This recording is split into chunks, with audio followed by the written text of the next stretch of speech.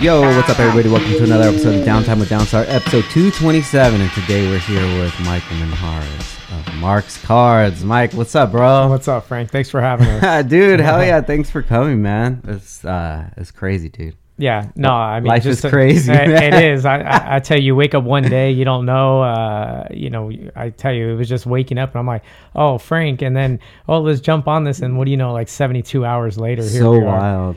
Yeah. So quick backstory, guys. Mike and I actually grew up together for probably about at least like 5 years, because I was always moving around. But that was probably the time that like I had like a real childhood, where it was like, you know, the childhood with the neighborhood and the neighborhood kids and stuff. And was it 5 years? It was it wasn't that long. It might have been just a little bit over that. Yeah, but, it's all through your teenage years. Yeah. But then we ended up moving like to the other side. Other side of And town. the other side of town, dude. Was it a neighborhood? Was it the same? The neighborhood? No, it wasn't. Yeah. Kind of, but like when we all lived next door, so it was me and my sisters, and then next door to us was the Hathaways, and then across the street was Hector and Vanessa, the Rubios, and then you were next door to them, and then your cousins in the cul-de-sac. So it was like, dude, whenever we would get back home from school or whatever, we would just all kick it, and like that was so fun, dude. Dude, there had to have been, what, 15, 20 of us? Exactly, easy. Dude. And you don't see that shit anymore, dude. No. You drive through any neighborhoods these days, they're Empty. not kids hanging out and Empty. playing ball, or, it could be anything. Yeah. And when we just moved to Cam, so my son, he ended up meeting some friends over there, and they're like skateboarding every day. And I'm like, hell yeah, dude. At least he's getting some sort of like that childhood, you know? Yeah, no, it's culture. You know, it's like anything, as we grew up, I know as kids, it's like, that's all we knew. And it was super important as obviously as we're growing up now. Yeah. No, definitely. Dude. As we're growing up now, you kind of see it. You're like, dang, I'm so thankful that we could all like have those moments together instead of doing who knows what. Yeah. It's funny because my sister, she converted like one of the little cassette tapes to DVD, and it's an old video, and it shows like Vanessa and Hector and Jared, and then we're just like playing karate in the backyard. Dude. That was before technology, man. We even had like those bop it hand things. We used to just do some crazy stuff. Let me play with that, dude. Yeah, crazy stuff. Yeah, but even back then, that's what you were into. Baseball cards. Yeah, no, that's, growing up, obviously, as we were growing up, playing our street games and whatnot, obviously collecting was, super important to kind of me. And it was like a part of the game, as close as you can get to the game with the players and whatnot. Yeah. So, it helped. I played sports. So my mom would obviously treat us, if we did well in sports, with some cash, and we'd go right down to Jolly Spirits right there in Wainimi. Yeah. Hell yeah. Did you ever steal from Jolly Spirits? No, heck no. You know why? Because the dude had a running tab for us. Oh, really? Yeah, so my dad would go pay him every Friday. No, I never stole from there, but I finessed Jared to steal. Did you? Those guys still own the place. Really? Oh, yeah, they're still there. Oh, shout out to them, dude. I haven't been there in years. Once as I really, took it to the next level, with the collecting, actually, they were kind of like the home turf back. No way. Oh, yeah. Like, you got to remember, back in 2000, my brother passed in 2017. In 2018, even then, I mean, they had boxes and packs, and they were there. Yeah. Nobody was getting no. So it was like the hometown hub. And you know what? Wherever you got those boxes from, major heat in those boxes. Really? Oh, yeah. That's dope. Took the collection to the next level. Speaking of heat, I got a whole box right here from like 94. Oh, 94. Oh, those are the heydays. Those are some old stuff, man. Yeah, those are the heydays. Yeah, dude, I remember we would we would go around the neighborhood and like knock door to door and say that we were in the Boy Scouts collecting cans. Yeah. So we would get bags of cans, and then we would take them right there to trade wins to get a change for cash, and then we would go buy baseball cards. Baseball cards, like Marvel cards. I still think about that recycling center, of how much we got back in that recycling center. We were saving the world. Yeah, we were saving the world and not even knowing it. at a young age, and you know what, it worked because our houses were right there, the park was right there, and the park was extremely active. Yeah, dude. So cans were everywhere. So we just, any which way. The Jolly Hustle, Spirits, bro. yeah. Shout out to them, dude. That's where the hustle started, though. It did, back on 7th dude. Street. Yeah, back on 7th Street. It's like our parents just let us outside, or left us outside till the street lights came on. Yeah. Right? And then you just go home. And now that you think about it, dude, it's like I would just be gone. My parents would not know where I was at all. No. And it wasn't even a thing. No. Like I would just come home. Your homework's and done. That's it. Yeah. And you come back. Yep. But now I couldn't even imagine if my son didn't have his phone. How am I going to get a hold of him? Where's he at? Like, what's he doing? Right. I would be tripping, but I think his parents just cared less back then. Well, you know what? A lot is, I don't know. It's like evolution, Yeah. It's crazy to think back, and it hadn't been that long, but in all reality, I mean, think about it. We were in high school. We had beepers. Yeah. So that's right, dude. Yeah, I don't even know if I had a cell phone in high school. No, it was the beeper because you would get the 10 cents and walk to the library right there and use the payphone. 10 cents, dude. And you better know the number. Yeah. So we graduated in 2003. Yep. Dude, what is that? 18 years ago. That's fucking crazy, dude. Time flies, man. Well, think about it. It's probably been about 18 years since we've seen each other. Yeah. Probably about then, dude. Yeah, because after I moved out of the neighborhood, I mean, we just split. And when you're like, when you don't even have a cell phone, no social media or anything, like if you just lose connection with somebody, that you just really don't talk to them much. You know? You just hope that when you see them again, that you built good enough connections. That you can kind of go back. That's the key. Good memories. Dude, because now they could post stuff on Instagram and all that stuff, but it's like, no, you got to have some true memories with people back in the day. Yeah, definitely. And then sometimes I wonder, like, if I remember things correctly too. That's true. Because my brain is dying, bro. I'm feeding way too much energy into my brain, dude. And it's just like, well, we don't need these memories from childhood anymore. They're gone. We get rid of you're only allotted a certain amount of space in the brain, right? Yeah. You know what I do remember? We used to always run by your house and fuck with your dogs, bro. And just like antagonize them until they would pop out. Yeah. And then they would jump out. Like, why didn't you guys have a lock on that? I know. On the gate, dude. And they're a big Rottweiler. Big ass fucking dogs, dude. Big Rottweiler. Like we had these Rots my dad's had them for a long time. But now they switched. They got little Yorkies. Oh, okay. Yeah. It'll switch it up. Yeah, they did. But that's funny. Oh, a lot of stuff we used to do around the neighborhood. Everybody was implanted, though, in the neighborhood. So you got to build a lot of things. Like I said, a lot of memories. Yeah. And especially, like I said, for me, card collecting, just going back to like our childhood days and kind of it's in a way to relive them. Yeah. I mean, like you said, shoot, I don't know if I even remember them the same. Yeah. So like this, even bringing the cards back, it kind of relives a lot of that. Yeah. So it's been super cool. So did you just get into cards because you were into baseball? Well, cards are just kind of like I said, it's a sports thing. Like I love sports, and it's a way to get like close to the athlete, or like you kind of build a collection because you root for the guy, right? Yeah. And so it really took off. Like I said, I lost my brother in June of 2017. Yeah. And a few months after that, my dad said, "Come get all your cards. Get him the heck out of my house." Really? Who knows what he was doing? My dad, again, we lost my brother, so I was like, all right. Went there. He had boxes and boxes of cards. I literally just grabbed them. I went through them raw, which is like not graded. And then I went on eBay and seen what they were worth. And I'm like, oh shoot, there's something here. Yeah. A few weeks later, I went to like a little trade day or whatever they call it. And I sold my first card like on the market like that. No way. Yeah. Because think about it. As kids, you're trading, right?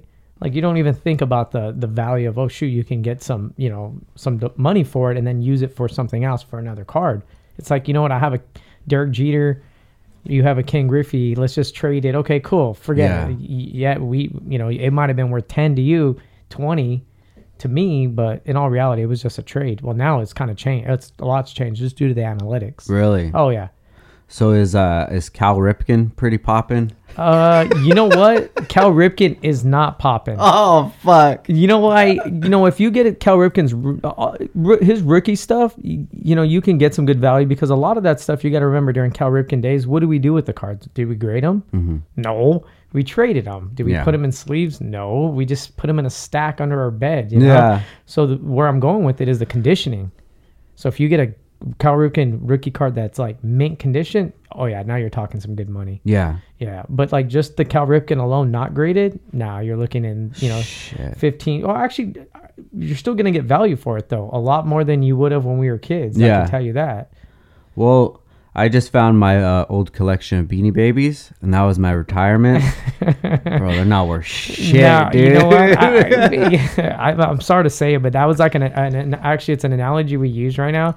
It's like when people ask, "Oh, you think the card game's going anywhere?" And I said, "Listen, it's a lot different than the Beanie Babies." Dude, it's a lot different than the Beanie Babies. My wife's laughing right now, bro, because I was taking them all out, and I was just like, "Oh my god!" Oh, dude, you had the whole collection. Oh, dude, you had you had that back room. It was like that back. It was like a den you guys had, and it was full of those, dude.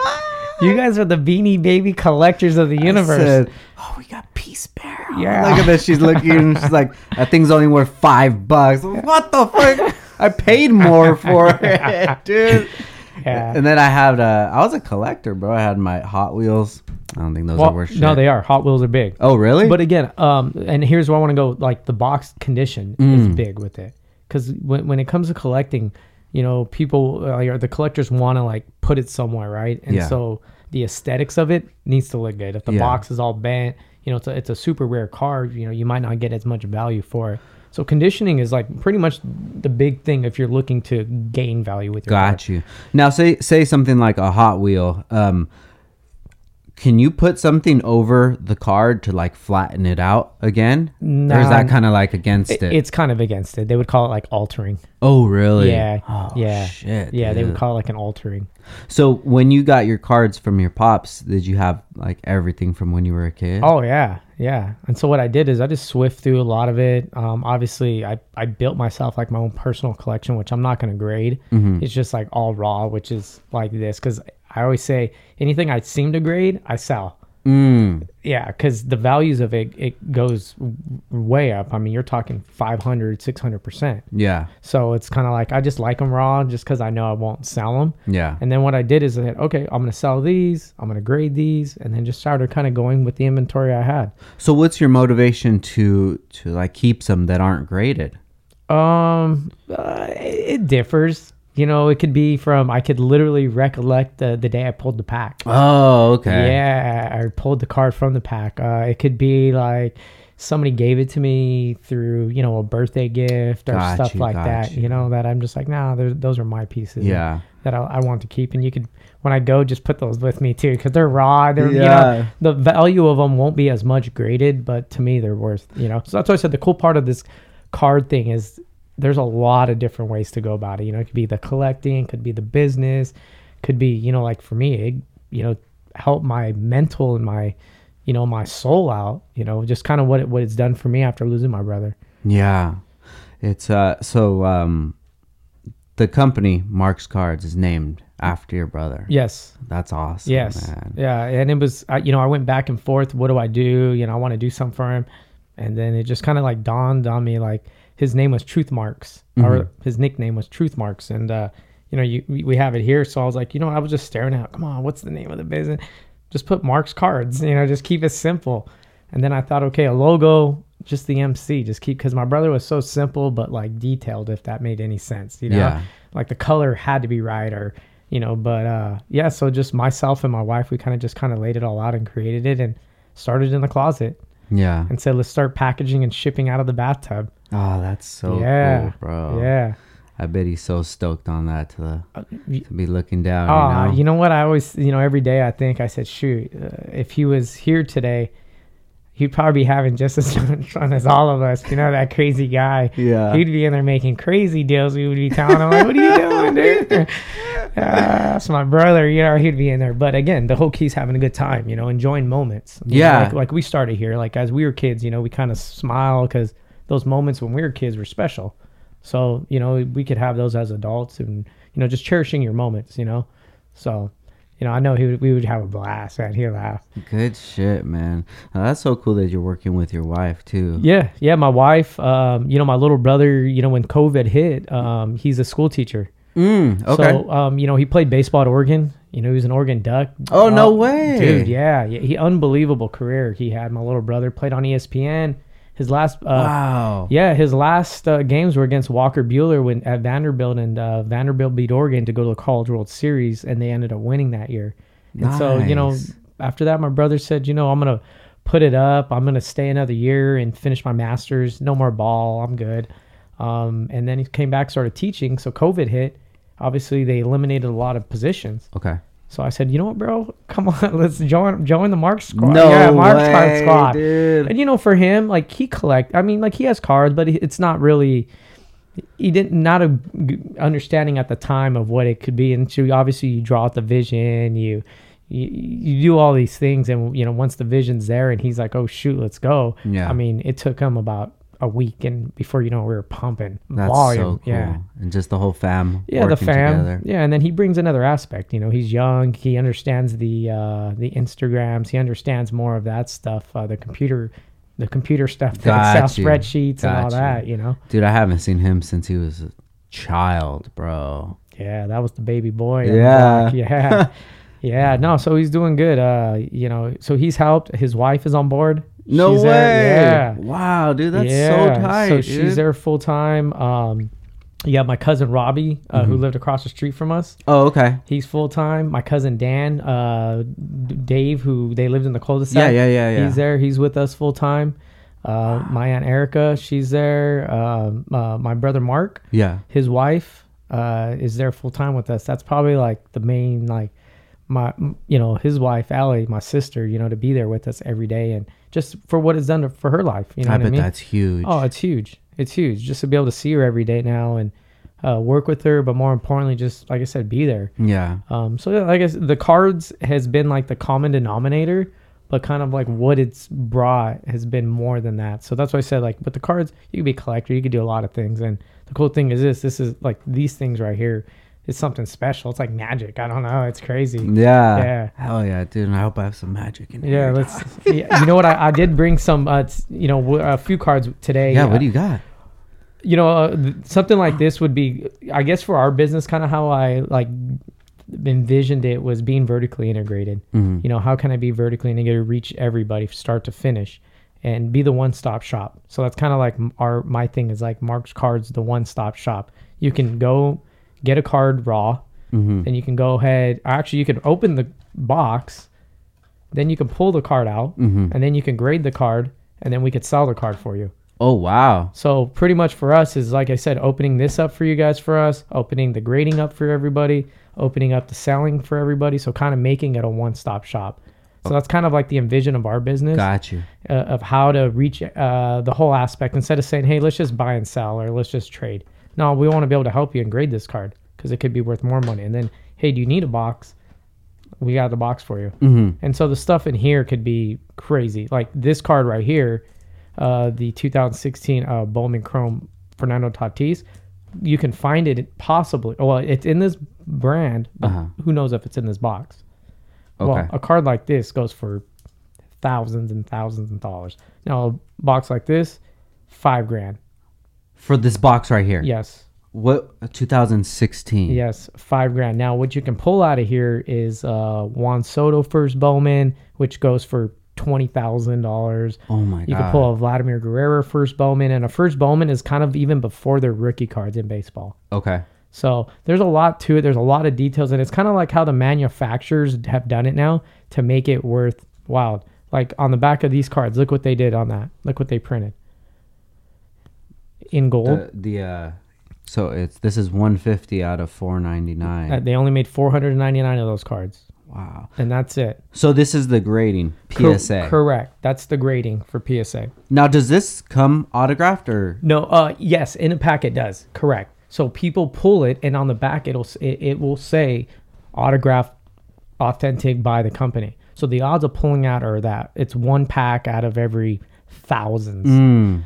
So the odds are rare. I mean, hard. However, when you do pull it, the values are way up there. And the cool part about this grading nowadays is, the like I was mentioning, the analytics behind it all. Yeah. What we can do on this card is we can literally get the QR code, okay, pull it up, and it'll tell you how many of these cards are in the world. So you kind of scroll down on here. Oops. One of 6 in the world. Wait. There's only 6 of them? These PSA 1010s in the world. What the hell? So that thing's worth $8,000? SMR.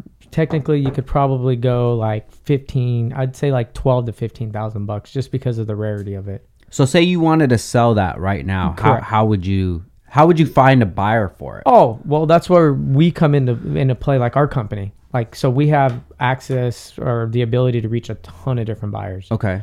For example, this week we listed a Giannis rookie card, sold for $6,000. We sold a Messi card, sold for $8,000. Like, so a lot of these cards that people send to us, that we sell for them because we have a platform to sell them. We use eBay, but we also have private buyers that come into our shop that gives us lists that they're looking for certain cards. Okay. So the ability for us to sell it it's super helpful compared to like, hey, if a guy has this and I'm looking to sell it. Why? Because they're going to look at him. Where did he get it from? Who is he? Is he going to ship it right? You know, things like that. Got you. So when you say when somebody will come in and they have a list, are those people looking for cards for their clients? Possible. That's a lot of that's going on right now. I do know buddies of mine that are buying cards for professional athletes. So professional athletes are giving them the money to buy cards for their collection. Got you. Oh yeah. So there's definitely brokering involved with all this. Just to be able to get access to some of these cards like this Shohei Ohtani right here. Mm-hmm. This one's numbered to 25. Oh shit. OBO listed right now is $25,000. Wow. Yeah. So that's the listing on that, 25,000. Yeah. So if we go ahead and you could probably sell it for what? Well, the listing, there's one listed for 25. Me personally, I believe, probably a bit higher than that. There's only 4. Wow. Yeah. So to be able to go. So you're the one that is doing the grading. Not necessarily putting the number on. We're doing everything else. We're getting all the paperwork together. We're getting all the labels. We're pretty much having the access to PSA. We have the account to go there and drop off. Okay, so it's like a physical location? Oh, yeah. They're located in Anaheim. Okay. And so what we do is we go down there 2 days a week. Uh-huh. And so I'll drive down. Everybody that sent, or our clients that send us cards to get graded, we'll drop off. Our clients that have already sent cards, we'll go pick them up. And then we ship them across the world. And is it like a flat rate for grading? Correct. Okay. Now, depending on the card, if you do get a card like this Shohei Ohtani, mm-hmm. you could get a possible upcharge where PSA said, "Hey, this card's worth $25,000. Grading costs $650. You owe us another $350 on an upcharge." Why? Because this takes more to grade, safety, whichever it's the upcharge of the service, just of where your card could fit. Do you know what goes into the process of grading? Oh, yeah, absolutely. So what they're looking for is they're first looking at the centering of the card. So it has to look like a picture. You can see the borders on the outer edges of these cards. Mm-hmm. So that's your first centering. It could be left to right, up to down, or up and down. And then they're looking at your edging. Is there any kind of like fraying on your edging? Okay, so they're going all the way around. Then they're looking at your corners. Okay. Is your corners damaged, anything? And then also your surface, any scratches. So it's kind of like a 4-point thing, what they're all looking for on the card. Do you know how long they usually spend on grading the card? I've had from what I've heard, it could be 3 minutes or 30 seconds to 3 minutes to, depending on the card, it could take, half hour depending. I'm not too sure on that. So don't quote me. Got you. But it does take time. Black room. They're using magnifying glasses. Oh, wow. Oh yeah. It's extensive. So you're never worried about like them swapping out your card or something? No, absolutely not. I mean, because when you think about it, they want what's best for you anyways, because you're the customer. So like if they give good business to you, then you're going to promote that good business. Mm-hmm. So, if they swap and give you something else and then you go, it's not happening. And a lot of times too, there's a lot of codes on here. And PSA is the best in the world. Gotcha. Yeah, they're the most legit in the world to go. So if anybody's going to get their authentic cards, memorabilia authenticated, PSA does a good job. I just think of everything like crook. That's it, bro. Me too. Well, you got to think about it. When there's money involved, Yeah, right? hell yeah. When there's money involved. And then again, we grew up on the South. Yeah. You know what I mean? We didn't grow up in the suburbs. Yeah. You got to have your guard up. Yeah, we didn't grow up in the suburbs. So even the ice cream man's trying to get one up on you, right? You remember Memo? Yeah, dude. Shout out to him. I wonder what he's up to. No, you know what? Actually, he was never getting one up. The guys that were stealing his turf were getting one up on him because my dad used to pay him off too every week. Oh really? Yeah. Oh yeah, the same. We had all the guys on the books. On the books. That's funny, dude. Yeah. I remember he used to sell pepinos, but he didn't have the permit, so it'd be like real low pro. Dude. He's like looking around like. Quick, Here, go. He was like the first one too to be able to go undercover on that stuff. That's so funny. Good times, man. So, do you do like other cards, or is it just baseball cards? Baseball, basketball, football, Pokemon, Dragon Ball Z, wow, Yu-Gi-Oh, Magic, any kind of trading card. We're also doing memorabilia, authenticating of memorabilia. Sick. So just say you went somewhere, you got something signed. Mm-hmm. Okay, well, you got it signed. Well, if you go to move the piece, you're going to want to have some legitimacy to it. I have a shirt signed by Waka Flocka. I don't know if that's worth anything. Well, Waka Flocka, he has a market because how many fans does he have? Yeah, come on, true. That's what I say. It's a small tee, so I don't know if it'll fit most of their fans. It might be a 10-year-old Waka Flocka fan. Yeah, right, a new fan, dude. Yeah. So that's where it goes. You know, if you had the large, then the Waka Flocka might fit in this category. That's funny, dude. That's so cool, man. Tell me about the Pokemon stuff. What's going on, huge. Bro? Yeah, Pokemon's big. You know, there's a lot of celebrities behind Pokemon. Obviously, Steve Aoki's a big one. He's a big guy behind Pokemon. Logan Paul. Yeah. You got the Paul brothers. You know, there's a handful of guys within their circle that collect big. I know for us, like who we handle big in Pokemon is the FaZe Clan. Okay. Yeah. So, you know, Frazier, FaZe K, you know, FaZe Jarvis. Actually, he just had a fight not that long ago. Oh, yeah. The TikTokers versus YouTubers, huh? Exactly. Who did he fight? He fought some YouTuber or some TikTok. Who did he fight? I forget. So he's a YouTuber. Correct. Okay. Yeah, he's a YouTuber, but he's more of he's definitely a YouTuber, but he's a gamer. He's one of the best Fortnite players on the planet. Got you. Yeah, I knew some of the YouTubers, but like the TikTokers, they all collect Pokemon. A lot of those guys, and like I said, they collect Pokemon big. I know we've went on some big runs. C Money has been to the FaZe Clan house also. No shit. Oh yeah. That's sick. He's had to sign his NDA. That's for sure. Nice. Hell yeah, dude. So no, Pokemon's big. So you got those entertainers or those guys on it, and they're pumping it. You know. Yeah. I mean, think people get behind their word, right?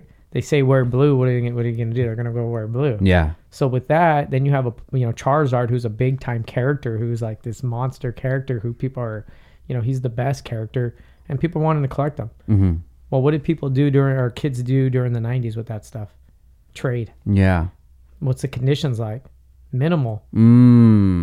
So that's why I said now Pokemon, you get some valuable graded Pokemon stuff. You're looking for some big money. Like the Paul brother, what he did when he fought Mayweather, he had that Pokemon on his. Yeah. No more. Yeah, there's no more diamond necklaces. No more chains. No more chains. Not the the big death row necklaces. Yeah. No. It's Pokemon, dude. Sorry, Suge Knight. Hell yeah. So what is that card worth? There's only 3.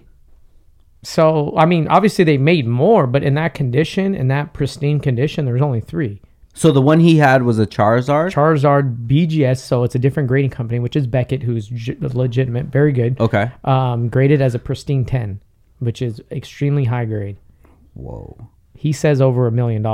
You ask the Paul brothers, they say over $1 million. Well, I mean, you could get whatever you want for it as long as you have a buyer, right? Exactly, and there are people that are looking for that. Like I know we go to card shows. The last Charizard that got bought at a PSA 10 like that went for $480,000.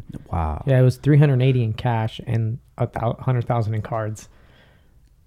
So the people that buy that, they're just like shitting dough, bro, or investors. What? You're talking, doctors to you name it. Guys that have pulled in tons of money with crypto. Yeah. And then you got guys that got stimulus checks that have collected the last 3 that saved them. Yeah. They're trying to triple their money on the stimulus, Dude, my investments haven't been working out pretty well, dude. Yeah. Everything that I was saving when I was a kid, it's not worth shit now, dude.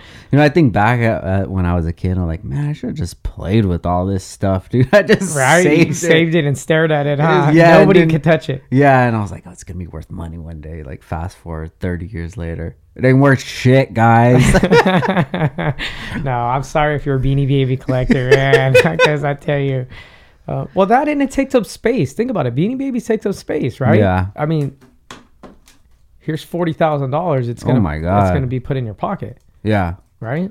So I mean, it's when you put this if you're a doctor and you have these on your mantle, somebody walks through your house. Is that like a stunt? Oh, it's a stunt now. Really? You see, because it's like they look at paintings, but paintings are big and bulky. Mm-hmm. I mean, you put these, and they make frames for stuff like this. Like a buddy of mine creates slab cases. He created one in a 23 shape, and he had for a guy that did all Jordan rookie cards. And mind you, the Jordan rookie 10 sold for $800,000 last week. Wow. Yeah, $800,000 for a Jordan 86 Flair PSA 10. So what's your holy grail? What's your most valuable? We have a Jordan 9. Yeah, how old a Jordan 9? Couple Kobe cards. And then, obviously I prospect a little bit. Luka, I have a couple Lukas. Just sold a big Giannis card over the weekend. Mm-hmm. Kind of hurts to move that card at the time, but it's a good time. Why is that? He's a great player, Giannis. I believe in him. Yeah. And then obviously they're going to win the title. I believe so. In the next either today or in the next day or so. But his market's up there right now. So you're saying if they win the title or their career just keeps going great, the card is just going to go up in value. Keeps going. There's no stopping it. Like LeBron James, I mean, there's no stopping his cards. Really? Oh, yeah. And if you got them, you sell them when you want to sell them because their buyers are waiting for them. Yeah. Yeah. Especially like the black refractor, like rookie cards, they only made so many, some of the golds, like I know Lewis Hamilton owns for the F1 racer, Lewis Hamilton. He drives an Indy. He's the best Indy driver right now. Oh, okay. Got you. Yeah. Or Formula One, excuse me, not Indy. Was it the same thing? Formula One. Indy. Got you. But yeah, he owns a handful of those gold, and they only make 50 of them. So when you go to sell them, I mean, it's like everybody flocks to those kind of cards. So what would you do if you were trying to sell those? Would you reach out to a shop like your shop? Yeah. Or? Oh yeah, and we could definitely lead you to a specific buyer, 100%, and to make it safe. I guess that's the key thing here, is to make it a safe place to handle any and all transactions. Whether you just want to collect cards or you just want to grade cards, or now you want to sell cards. Make it like a safe place. Give out some good relevant information. So, if somebody comes into the shop, they have a card, it's worth $5,000. You can sell it for them, and what is like the percentage you guys take from that? It all depends on the value of the card. We break it down. Obviously, the higher value will take less. More for the owner.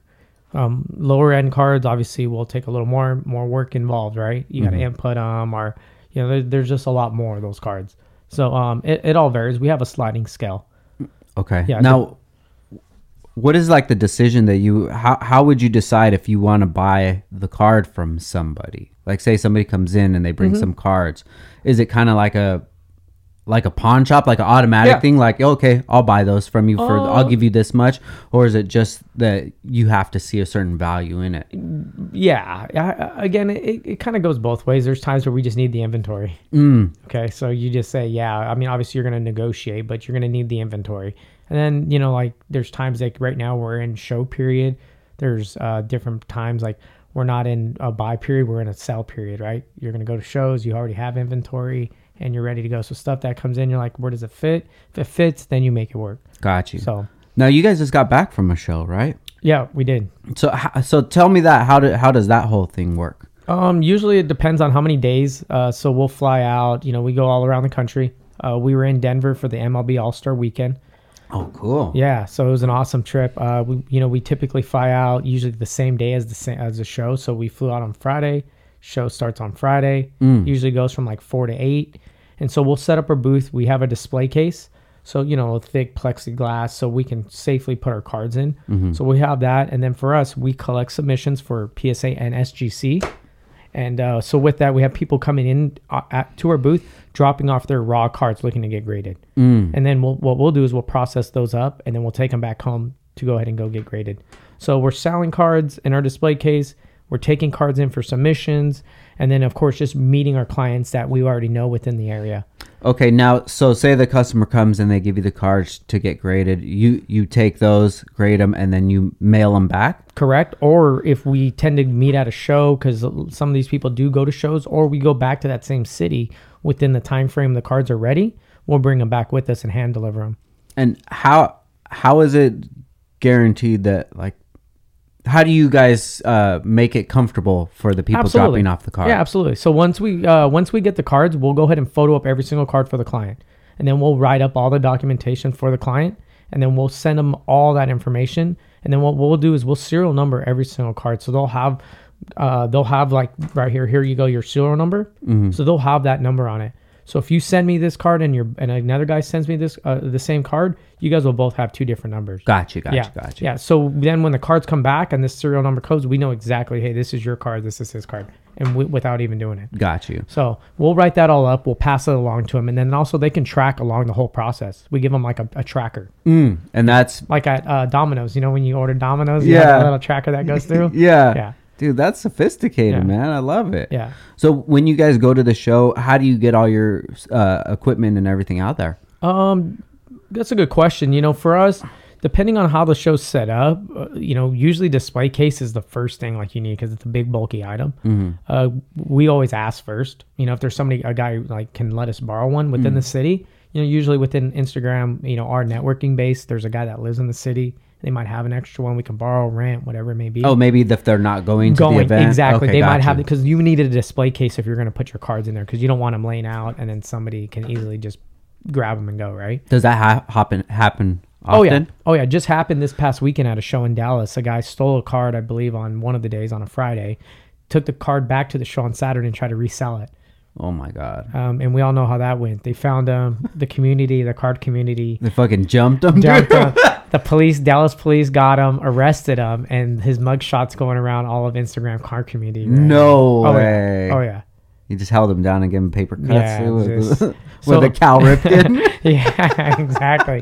Yeah, so, getting that display case is critical. So, we'll ship it. We went to Miami. We just shipped our display case and just put it in the mail. We'll ship it out like on Monday. Mm-hmm.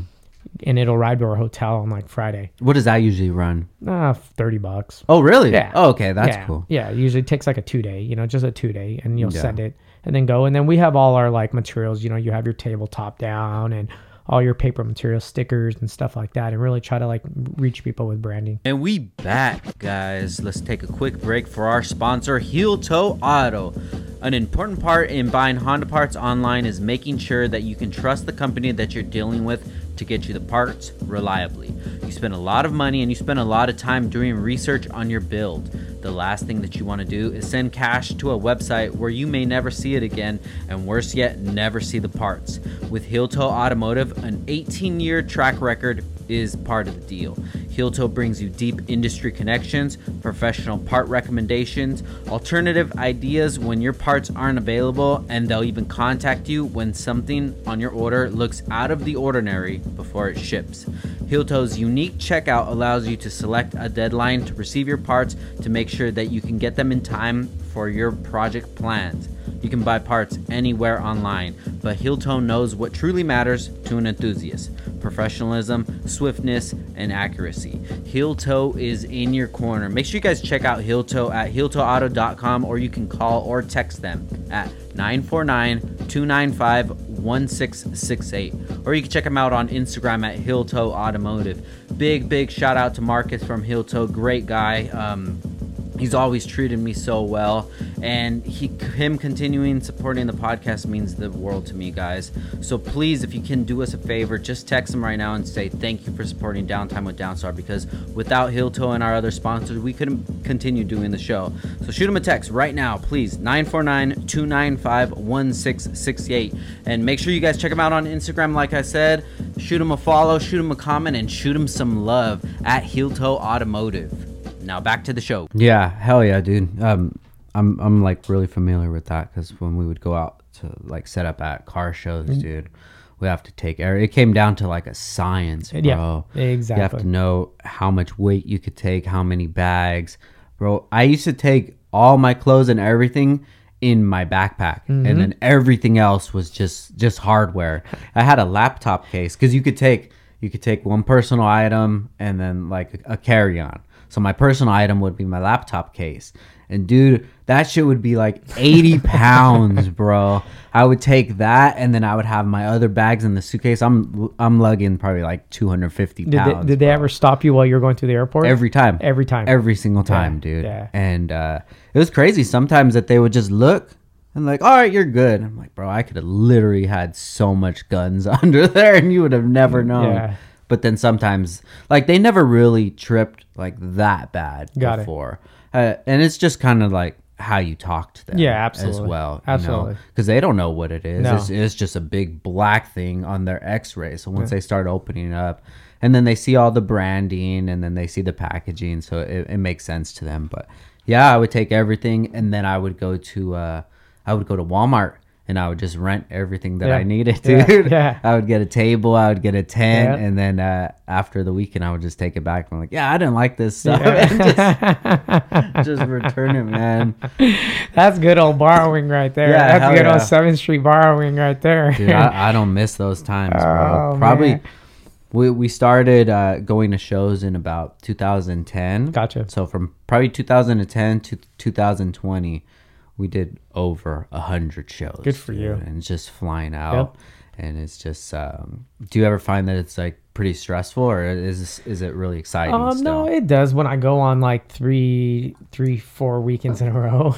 Yeah. Yeah. When I go, I think we did like 8 weekends in a row, 7 back when. So no way. Yeah. It was nonstop. God, yeah. Dude. Every weekend somewhere. Yeah. Every weekend. Wow. So you need a little break and rejuvenation. Yeah. And then, obviously I have older kids. So my kids play sports, so it's kind of helped. And then our staff has evolved. And they love going to shows too, and they do a great job. So like this weekend, we actually have 2 shows set up. One show set up in Santa Maria, and another show set up in Sherman Oaks. And then you just send some people to that one. Yep. And just split it up. Yep. So when you would go, who do you usually go with? My wife. Oh, that's where we started. Yeah, I was the first time I told her, I said, let's go to Dallas. She's like, what? And again, going to a big card show out of state. And so we got a table, we got all set up. And then before you know it, it was just like right after another, we just kept doing it. And just, again, like you said, packing better and getting it down to a science. Yeah. That's cool, dude. Yeah. That's a power couple, man. Shout out to Tiff, man. Yeah. She's been awesome, on it. Yeah, dude. She's been on it. She's been grinding. Yeah. So how long have you guys been together? Shoot, it's going on 14 years now. Oh my goodness, dude. How'd you guys meet? Well, obviously we grew up in the same neighborhood. And then her friend was Jenny, right? Yeah. So I came back home. I was in college. And then on a Saturday, I was home for my birthday. And we were downtown with a bunch of the barber guys there at Smooth's Barber. Okay. Yeah. We were down there at downtown. And I guess supposedly she said she got kicked out of a club for using a fake ID or something. No way. Yeah. So she ended up where we were. And then we just literally from that day on, we just hung out, and we've been together since. Nice. Yeah. And then obviously I went to college and I went off, and, it helps she's an only child because, I've been in and out for, the first like 5 years, obviously traveling and whatnot with my job. Because, we traveled a lot. That's what I do. So before you started Marcus Cards, what were you doing? I worked in the agriculture industry. So, I handled avocados and citrus. So my job mainly consisted of, I worked with like the big retailers, and we had to put together avocado and citrus programs for 8 weeks, 12 weeks out. And so when you go to the stores today and you go to Ralph's and you see your avocado's $1, well, you can come back to me and blame me why, or $2 and blame me why it's $2. And it's just based off our projections, based off the tree. So behind the scenes, what I would have to do is run all kinds of numbers. What is the tree producing? What are freight rates and what's gasoline prices, and kind of taking all that because it goes in. What's the demand going to look like? So that'll affect your supply and demand chain. Yeah. And so you kind of just put together these programs, and then obviously you hope that when 8 weeks come, obviously you're babying it along, that you've projected good stuff. And so when the retailers are there, they're moving volume. And obviously you're looking at Costco and you're saying, okay, your numbers are growing 20%. Cool. How do we grow it to 25%? So you're constantly putting stuff in like that. So that's kind of what I did for 10 years. I got hired off the baseball field. Yeah. And just did that, and I loved it. I used it kind of like sports. It's never a dull day. And, you know, what got hard was the traveling, you know, with my little ones early. And, you know, it was good though. And there was a lot to learn, especially it's helping right now with the supply and demand thing, you know, with market, looking at analytics and looking at all that stuff, anticipating and stuff like that. Yeah. Yeah, dude, I was just going to ask you if that helped you out with your business now. Tremendously. Oh, it's just a total relation. Yeah, total relation. You know, when you're looking at something and, you know, you're looking at a ball play, you're going to try to project what's going to happen. Okay, how many cards are out there then? And, you know, what do you think the price is going to get to? And you're kind of just putting numbers like that together. Yeah. So back to the cards. Have you had somebody that comes in with a collection and they just don't know what they have? And all the time. Really? All the time. And we love it. We enjoy it because that's kind of what we've put ourselves there for in the community, is for, if you don't know what you have on your bed, bring them in and we'll go through them. You know, we'll look at them, we'll appraise them. You know, we'll say what's good, what's not, and, you know, put you on the right path. Got you. Yeah. Excuse me. So somebody would bring in a whole box, and then you'd say, "Come back." Well, you'll call them when you're done. We could do it together. Yeah, we'd like to sit down with the customer.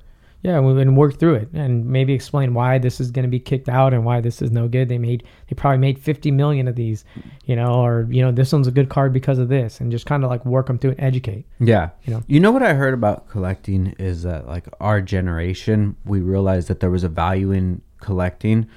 So we collected a lot of stuff, and in turn that made things less valuable. Have you ever heard something like that? Yeah.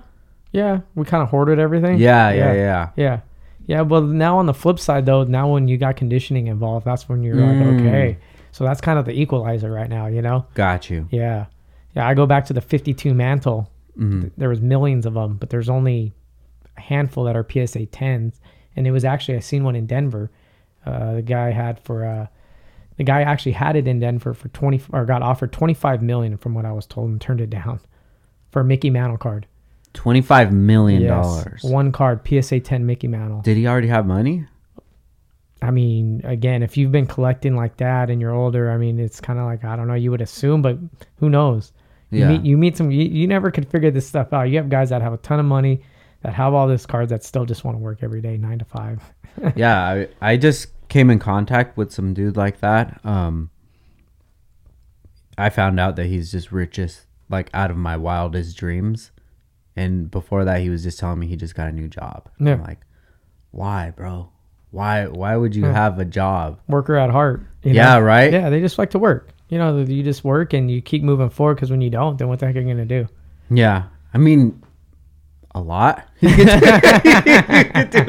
Well, when you think about it, well, how many countries are there? For real, right? Dude. How many countries are there, actually? So speaking of traveling, have you, what are some of the good places that you've been? I think Denver's been a fun place. We really enjoy Denver. Yeah, Denver's a cool place to go. A lot of culture there. You know, there's a lot of Hispanics out there, right? A lot of different. Just everybody. It's kind of a mixed pot. Yeah, it kind of reminds me of kind of our town here. You know, yeah, kind of a mixed pot. I went to Denver when I was a lot younger, and they have a TDM out there.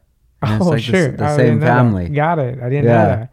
Yeah, we go to the good spot called Chiva Sandwich. Shout out to Chiva. Oh, yeah? Yeah, it's real good. Nice. Has some crazy sandwiches in there. Now, where else have you been to? Miami. We were in Miami a month and a half ago. That was really cool. I hadn't been down to South Beach. Yeah. So that was nice to get down to, get down to Miami. I mean, obviously, we live on the coast, but it's a different beach. Yeah.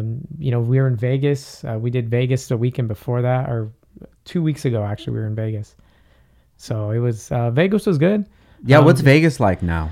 You know, when you have cards in Vegas, it's kind of tough. Like I said, the show was great. We had a good time. But the way I see it is, like, you got $25. Most people want that quick return, or do they want to wait 2 months for that $25 to turn to $100? Mm-hmm. You know, because in the card, in this stuff, you know, obviously it's gradual. You know, when you're in Vegas, you want to hit that, that number, right? Yeah. And get that quick return. So again, now when you look at the crowds, it was a little different. But Texas is huge. Yeah, Texas has a huge collecting community. A lot of people go down there. It's probably been one of the biggest shows in the last couple of years in Dallas. Now, is it the same type of show, and it's just around the country, or is there a lot of different? A lot of different shows. Yeah, so different guys are putting them on. Uh-huh. Yeah, Atlanta, they had a card and culture collision over this past weekend too.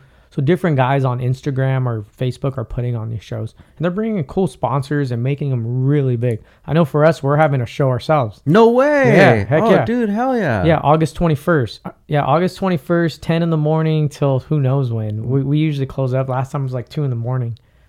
10 a.m. to 2 a.m. Yeah, dude, it was a long day. Fuck. So what we'll do is have dealers from across the country fly in, and they'll get their display cases. We'll lay them all out with tables and get them all set up, and they'll bring all their collections. I mean, these guys have monster collections. And so they'll bring in looking to sell, looking to trade, looking to hang out and, make deals.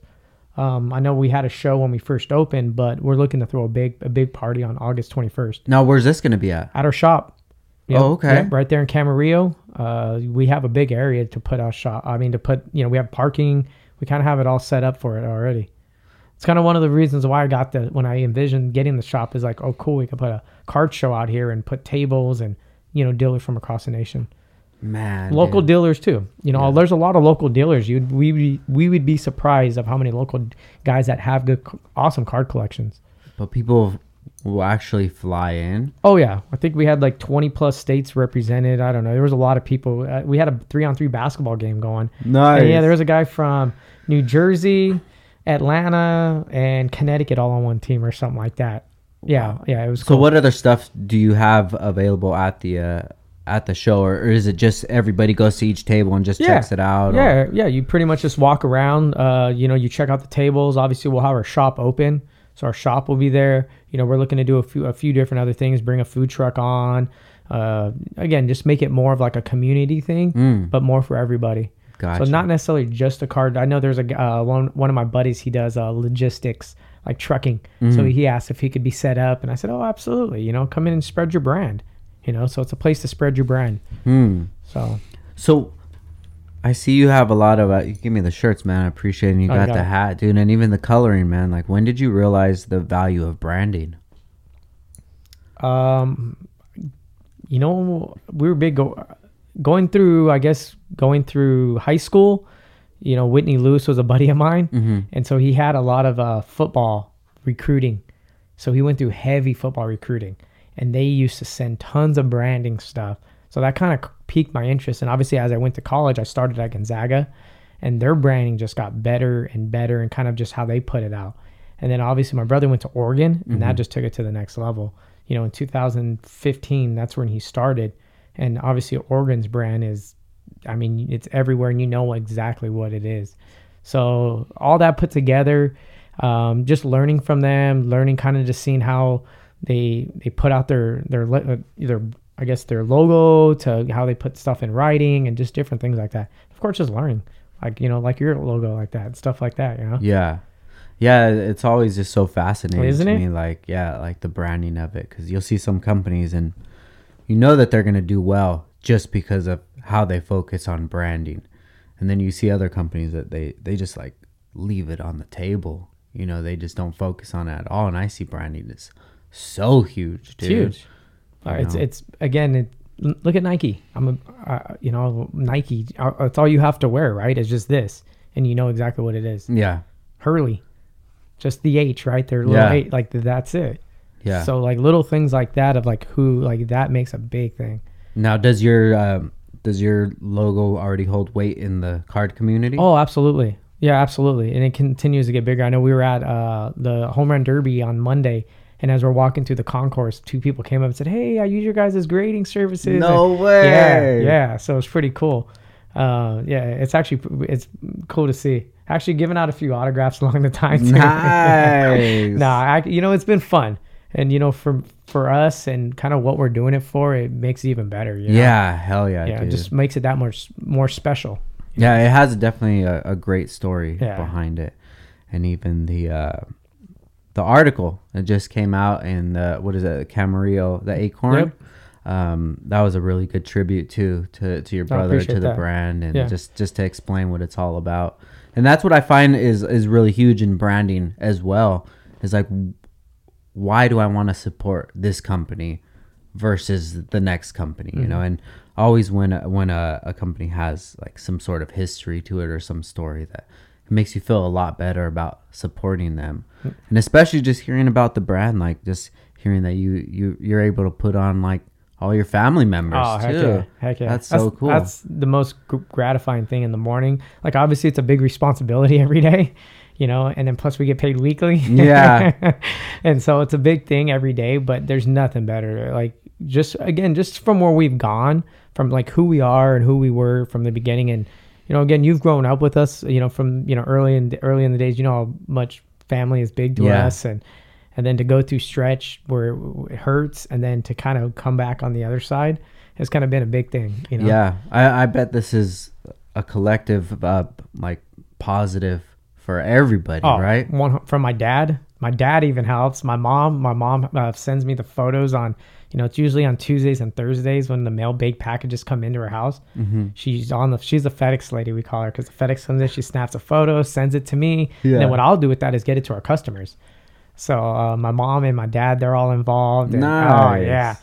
Yeah. The funniest one is they were gone they went to Chumash or something. And I called my mom and I said, hey, did this FedEx package come? She's like, oh yeah, here's a photo. Sorry. And I was like, wait, where are you? She was, I had your grandma there at the house waiting for the package. So they're all involved. Yeah. Damn. So it's like a real family. Oh yeah. Everybody. Everybody. It's all hands on. And like I tell everybody, let's all eat. That's kind of been our motto too. Like, let's all eat, you know? Yeah. Let's eat together. I love it, dude. I love that motto, but sometimes it's hard, dude. It is. How do you deal with that? Maybe when some family member kind of blurs the lines, or if that does even happen. Oh, 100%. You know, that's kind of the thing that I'm learning. Obviously, there's no like, you know, I kind of use it as raising children, right? There's no book to it. Yeah. So you kind of just got to play every instant. I know my brother Kevin's been a huge help from like an executive level on that tone, just to kind of separate the business with the family. Yeah. You know, obviously a lot of them, they're all great. They do an amazing job, all different personalities, obviously. Mm-hmm. But ultimately, like I said, we're all there for the same reasons. You know, as long as we can, you know, we'll bicker and banter or whatever it may be, but the ultimate thing is like, we're there for the same reasons. Like, let's just grind. Yeah. You know, let's grind. And there's always a bigger picture. Like, you know, I always say we're in the infancy stages. Oh, hell yeah. You know, just so what it could be, you know, and what we could do, not just from like a card level, but just from a help level, you know? Yeah. Yeah. Even when I've started Downstar and just, you know, needed help, and of course I just want to put on some of my friends, but like, I never mastered that skill, being able to kind of, I don't know, speak to them the right way, or to get them to understand like, hey, when we're at work, like, this is business. Mm-hmm. Or just like, don't come in late, like come in and handle business. But I guess from the difference between my stuff and yours is like a lot more family oriented, and it's probably not them when they don't come in late. They're just not letting you down. They're letting the whole brand down. Yeah. Yeah. And then with me, I was like, well, whatever, you're my brother. I don't care. Yeah. And I had to fire my sister like 4 times. Did already. You? Shout out to Brand. She's on her 5th time right now. Shout out to Brandy. Yeah. she's a lifer. And she has good equity in the company, it sounds like. Because how many people can you let go and they keep coming back? Because you know what you... That's the only one. Yeah. I probably did that to a couple friends before, but then I just let it go. It's hard, bro, because dude. I'm just like, I have it. You guys need a job? I have a place for you to work. Like, I need you to work.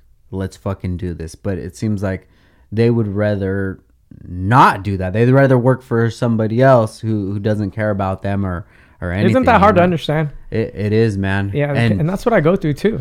Yeah. You know, I go through that too, because even being in the corporate world of me working in the corporate world is like, again, you work for the guy and like you got to produce. Like, it's not easy. But when you're getting put in, like I said, you can put it in, you know, our thing, like we're here as a collective group, you know, it's, come on, you know, you want to, and for me, I'm a fiery guy at times. Yeah. You're Aries, right?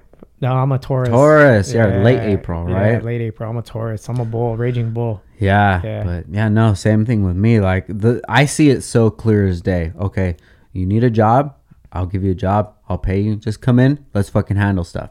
But then it just, all the emotions, everything gets mixed up. And, you know, if they do something wrong and you tell them, they get in their feelings. It's like, bro, I don't care who did it wrong. I don't care if I did it wrong. Like, it can't be wrong anymore. Yeah, that's a good point. Yeah, no, and that's a good workable point that I guess as a business and a family or any business you go through, you know? Yeah.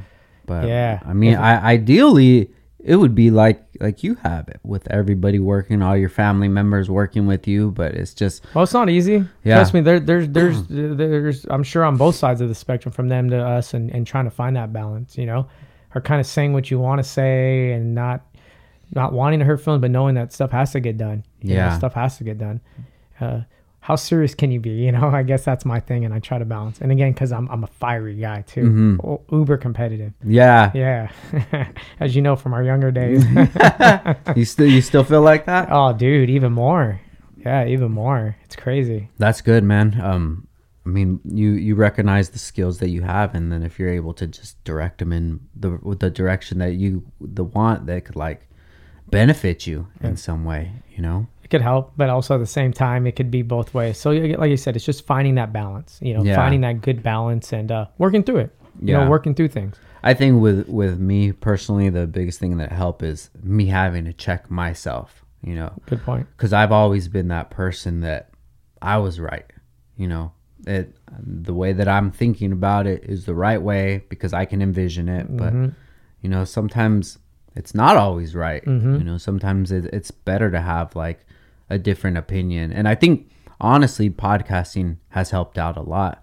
I mean, this is episode 227, dude. Dang. I've had a lot of people on this podcast, and you get to just throw stories back and forth, and you get to hear different personalities. And sometimes I'll just be like, man, I never even thought it from that point of view. You know, so even nowadays when I have like a disagreement with somebody, I'll step out of my body like a third person and just look at it and just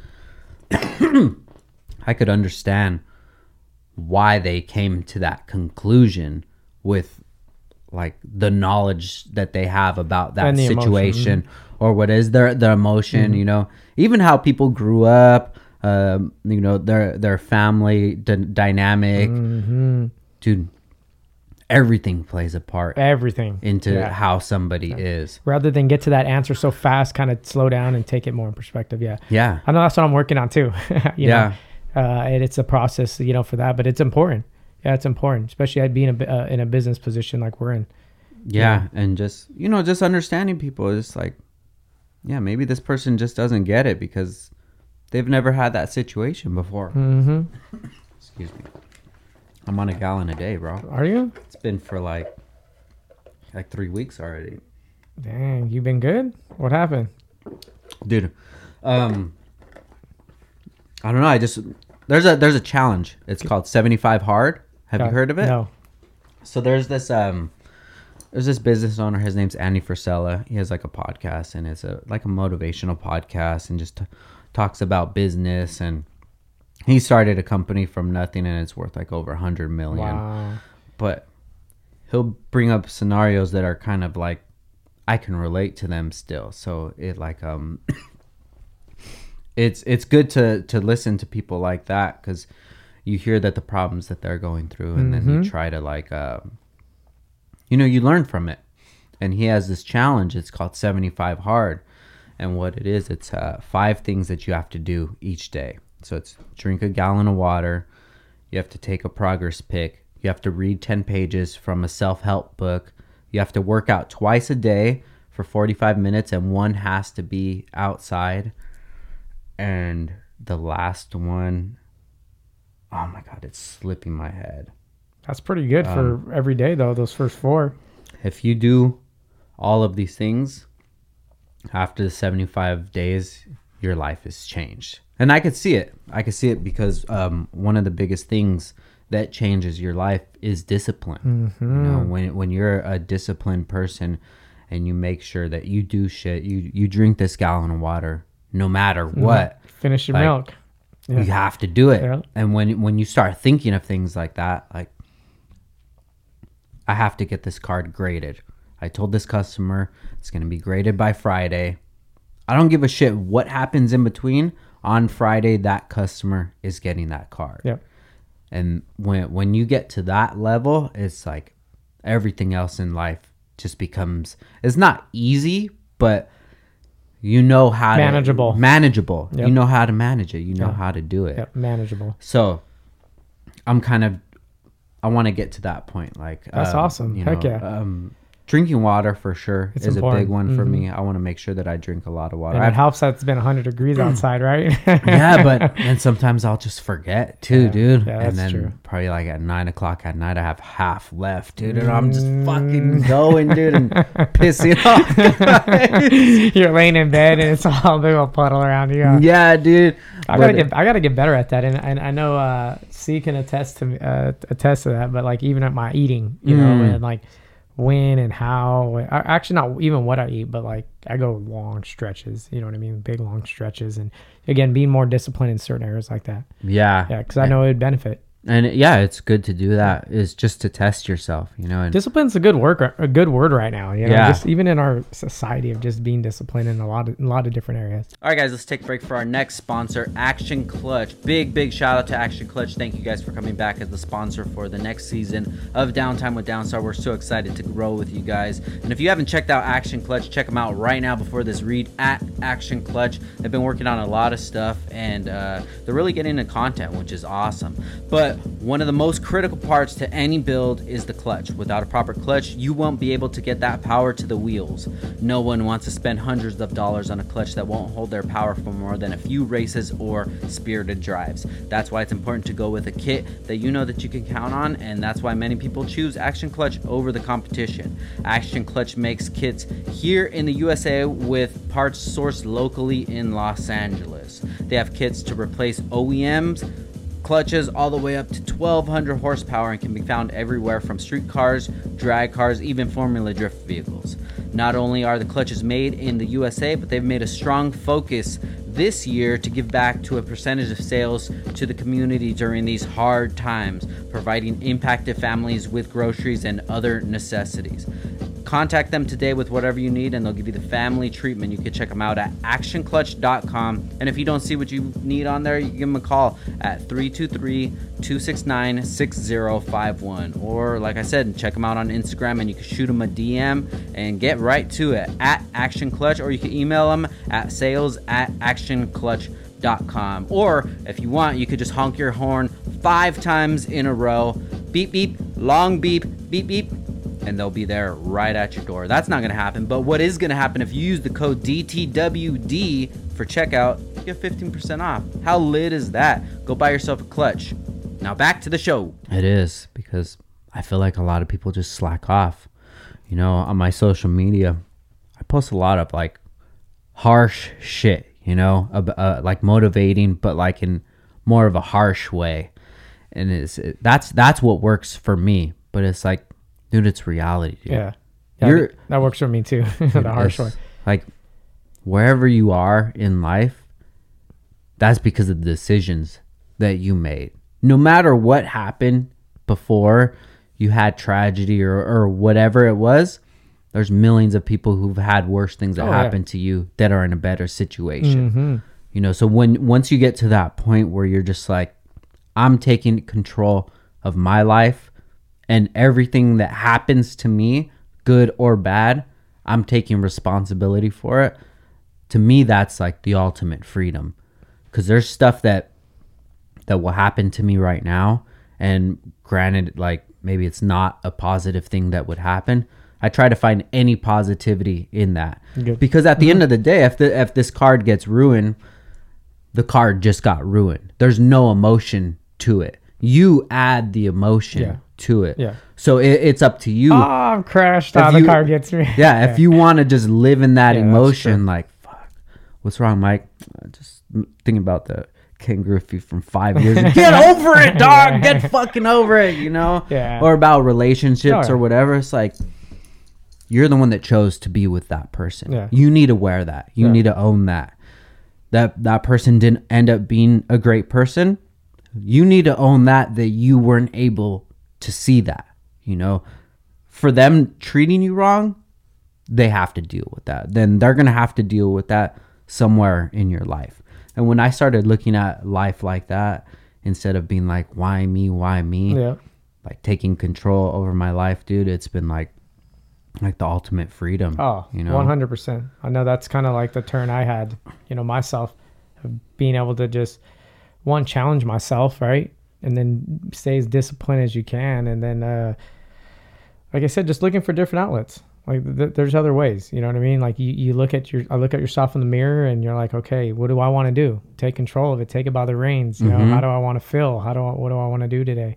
So, no, and I tell you, and I go back even, the magic in the sports cards, like this has been all I think about every day. That's so tight, dude. Yeah. So it's been, and that's one thing that people don't understand too. If there's something that you just like think about every day and you're just like, you just geek out in it, and when you get off work, you do that. Yeah. Do that. Figure out a way to make money from that.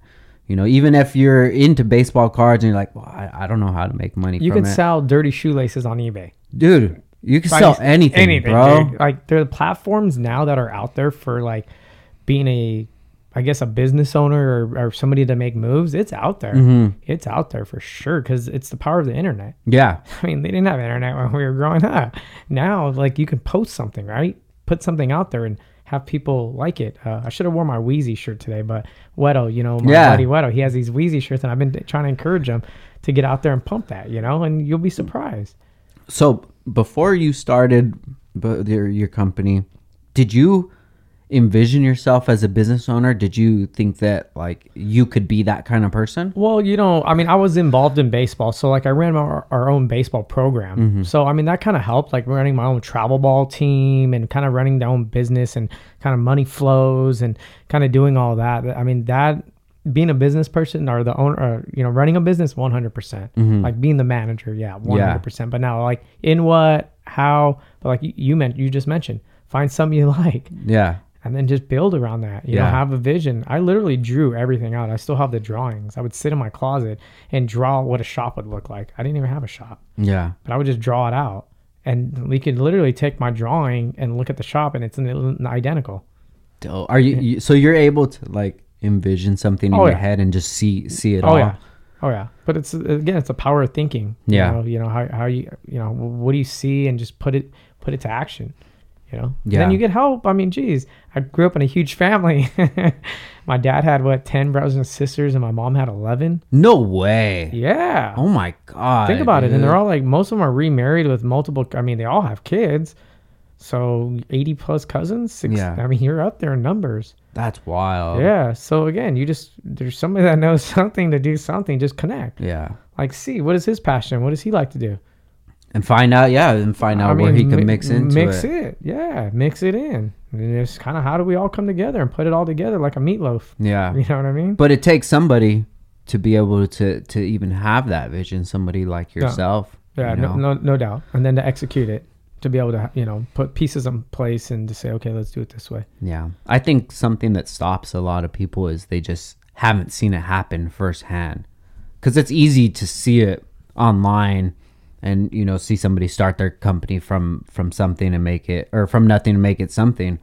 But if they've never seen their brother, their cousin do it, it's a little harder for them to envision it. Oh yeah. And that's kind of the frustrating part about it too, is when I'll talk to people and they'll be like, yeah, I want to start a business, but I don't know how to do this. I don't like, fear of failure. It out. Yeah, exactly. They're just like afraid to fail and to feel like they failed, right? I mean, who wants to feel like that? But I guess you have to like look past it and know that if you give everything you have to it, stuff isn't going to always go right, but just know you can always keep working. Yeah. You know what I mean? You can always keep plugging away.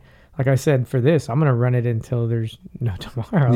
Like, there's been offers like, oh yeah, what would you want for your business? And this is like, dude, honestly, like for me, this is just something like I'm passionate about, and we can continue to add pieces, whether it be our consignment business, we run our consignment, or we do live breaks online, or, grading or card shop and stuff like that. So just keep adding different pieces to it. Keep on keeping on, bro. Yeah. Merch, we have merch too, but we haven't really promoted merch as much. Mm-hmm. We've kind of built it out, but not as much like, we're selling it and this is what we're doing, kind of put the branding behind it. Yeah. So is that something that you're going to work on? Eventually, but as anything, it's taking it in steps.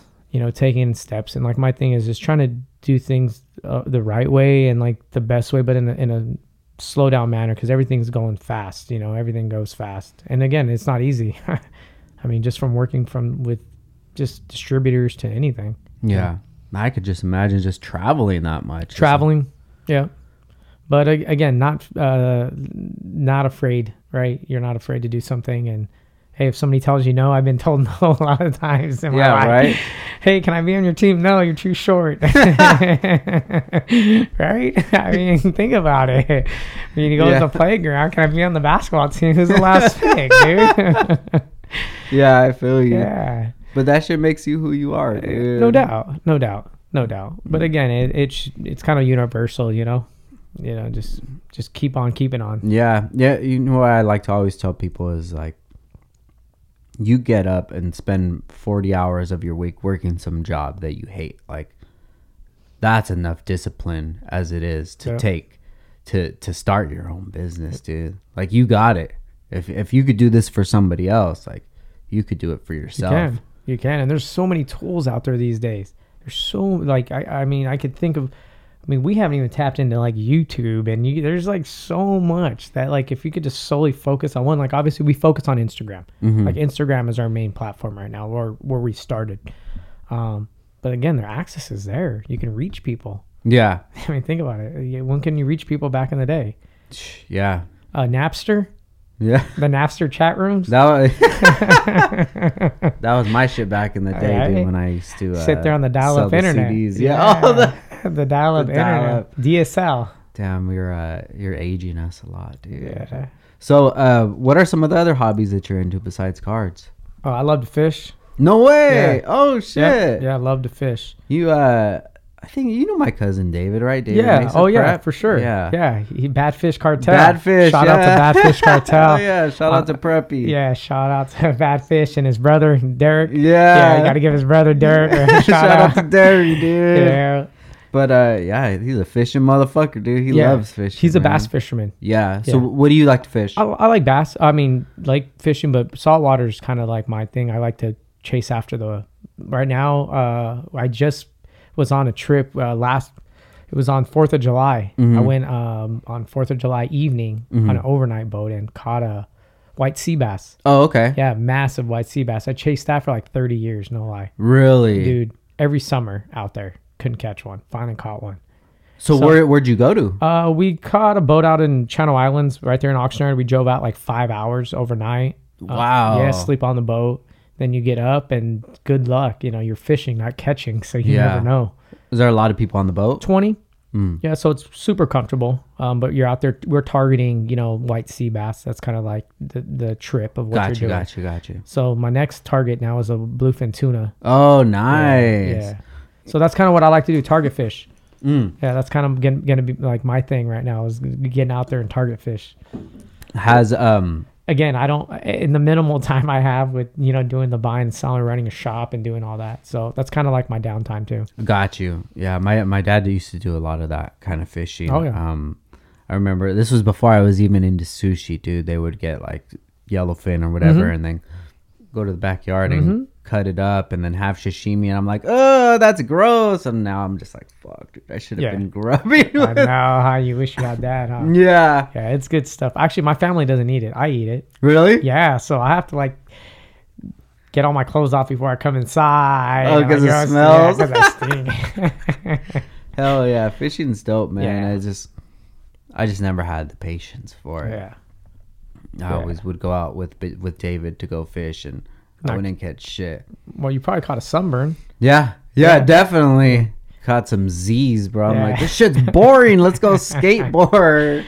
Yeah. But that's been my thing lately. I've been skating a lot, dude. Got it. Yeah, I love skateboarding. And then my son, he's like all into skateboarding right now. So into the moves, and then it helps set the X Games on and all that stuff. Yeah, and the Olympics too. The Olympics is coming on, and that young X Game rider. They got to do X Game cards. They got to get like some Tony Hawk cards. Actually, you know what they do? They make Tony Hawk cards. Tony Hawk comes out in a brand called Topps, Allen and Ginter.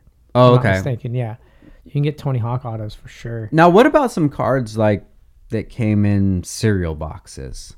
Those are like, even, you know what's a big one is the ones in the Sports Illustrated magazines. Oh, okay. Yeah, the Sports Illustrated for kids. They used to have like the 4 cards in there. I mean, the Tiger Woods and that goes for 10 grand. Wow. Graded. Yeah. Oh, we got a couple of them. Mia Hamm came through the shop last week.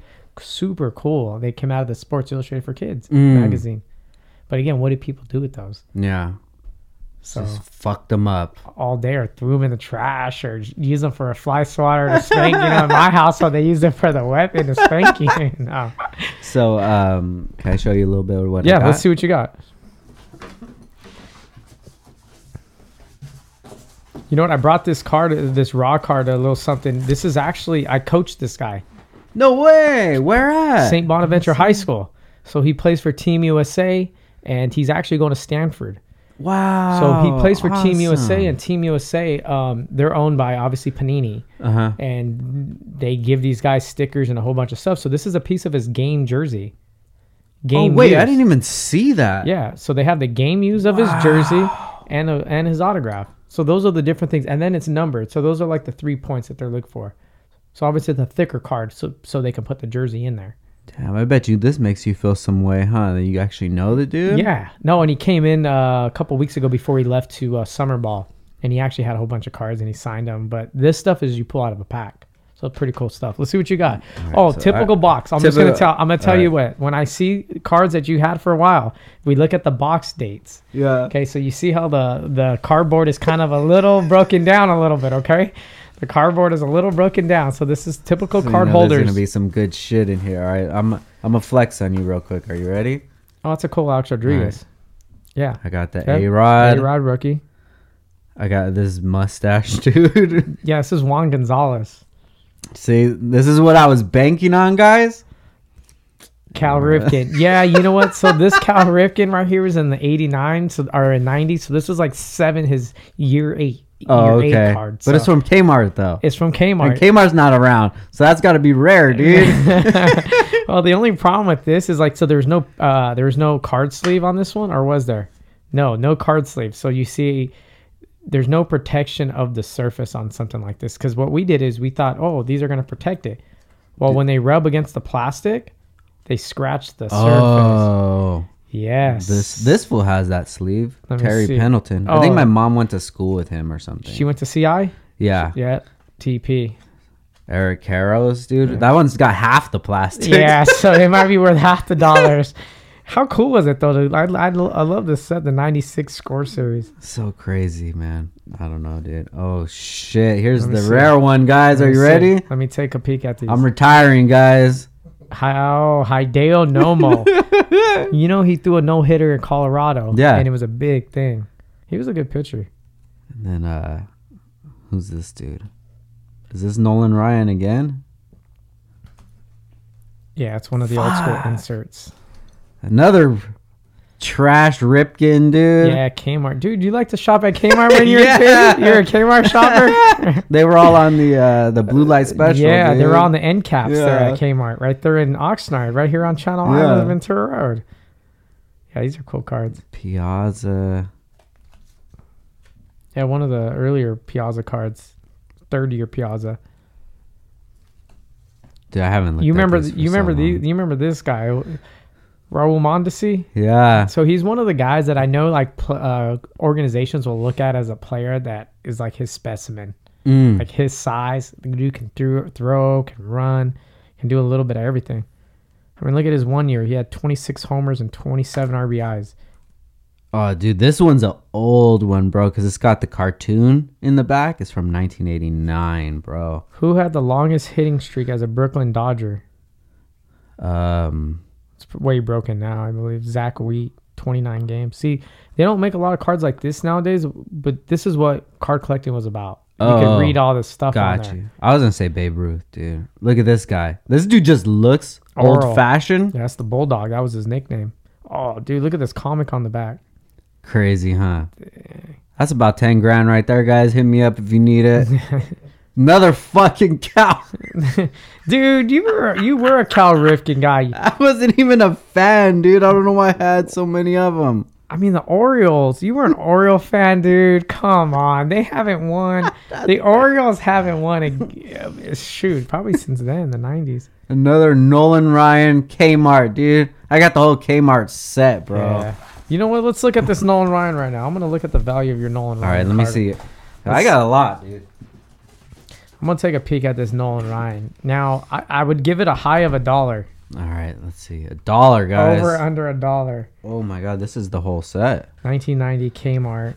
Featuring 3 exclusive bonus cards, each of Joe DiMaggio. Oh, that dude's Joe DiMaggio. That's that guy, right? Joe? Yeah. Hey, you remember Old Man Nick, dude? Well, you know, Nick, that was your neighbor. Yeah. I used to think that when he left that you took his whole collection. No. Dude, are you sure? I think I took the collection before he died. Okay, but, so he got, this is about $1.25. Oh, my God. Maybe. Hard again. So Mr. Nick, I wonder what that guy had. Because, you know, I have a few cards my dad said he got from him. And they're from 1934, Bowman. All right, so let me see. This one's in... Oh, shit, bro. All right. I'm about to fuck your day up right here. Elvis, bro. Wait, you never know. Let's take a peek at these. I got Elvis, Boxcar Enterprises, 1978. This intrigues me. Star Wars? Let's take a peek at this. Fuck with me, guys. I told you I had something, Let me see. Dude. This one intrigues me. 1978 Elvis. I'm just looking at the ones in the plastic because Ninja Turtles. What? Oh, what am I thinking, dude? I hope I got something. I have a lot of stuff, guys. All right. Well, you know what? It did intrigue me. Again, you can get these are a few bucks a piece. It's a set. It's a promo set. The whole set you can buy for $15. Ah, dude. Get my fucking hopes up. Look at more Elvis. Grease. Wait, let me see the Grease. The Grease one's different. Yeah, the Grease one's different. Grease. Yeah. What? Yeah. What are you collecting, dude? I'm telling you one thing. Grease Lightning. It's a teen Are you ready for this? It's Teen Angel. No, that was a classic movie. How many times you watched that movie, dude? Never. I've never seen it. You never watched it with your sisters? No. Saturday Night Fever. I got the whole one, dude. He's upset right there. They're about to go fucking have a fight or something, dude. I don't know if the Jolly Spirit sold any of these. I don't know. It gets even weirder. Are you ready? Yeah, let's see. Richie, you're such a turkey. This is what a happy days, dude. Yeah. Happy Days ain't worth shit, dude. No, dude. Oh my God. Look at Elvis. I'm gonna see Happy Days. Elvis in Cuba. Is that where he was? Captain America. These got, look at that. That looks like money right there, dude. Star Wars with the signature. Okay, so we have some action. There's somebody that put up 2 of the Grease cards up on auction right now. 26 cents. So guys. far. We're living life. So far. Oh my God, dude. Oh wait, these ones are cool. The Star Wars are different. Check out those, bro. All these are different. Oh, right here. These are different too. Yeah, Marvel. 91. So guys, I'm striking out again. This is the fun part, though. I tell you, there's nothing better than this when we get them in the shop and we just are going through this stuff. What about Casey Jones' sticker? How many pizzas did he deliver? I gotta check his stats, dude. Yeah, I got the package. Oh, you're a well-rounded collector, Frank. I guess so, dude. 1991 Hulk. Let me see. All right, guys, we got to take a break for our last sponsor, Aeromotive. Piecing together a fuel system for a build can be a difficult task. Luckily, Aeromotive has your back with everything from replacement fuel pumps to fuel systems that will support 3,000 plus horsepower. Aeromotive's engineers have developed a solution for your build regardless of the power level. If you're looking to make a switch over to E85, they have every part that you need to build a system that will be there when you need it the most. Need a custom fuel system for your daily that turn project car? No problem. Maybe you guys want to check out their new line of pumps, the brushless pump line, which is a quieter pump, less heat, and lasts longer than traditional brush motor fuel pumps.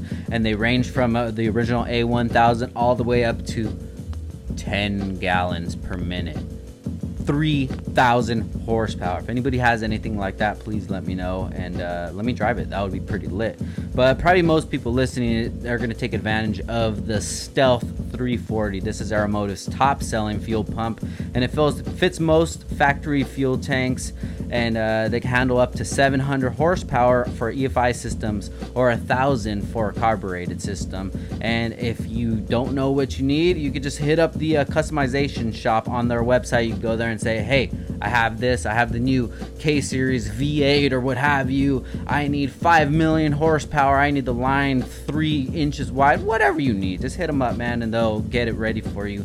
And if you're a pro drifter like Matt Field and you're on the break right now and you said, you know what, you're chilling in the garage with all the babes, all the money, all the sponsors, and you're like, you know what we got to do today? We got to refinish this fuel system. We got to revamp it and everything. You just send it over to Aeromotive and join their rebuild program. You send the stuff over, they'll rebuild it, fix it up for you, slap it back in, and when we get back to reality, you can go drifting and do what you do.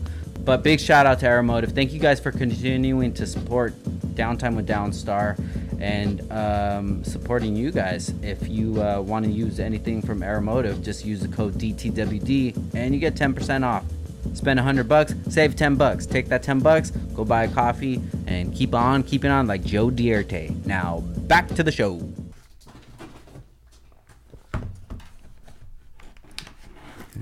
So this is Bowman 1990. Ooh. Official complete set, 528 cards. Look at that. All in the set. I've probably never even touched them before, dude. I mean, $5. That's all. The whole thing. I'm trying to see what this blue border one cost graded. That's a pretty cool card.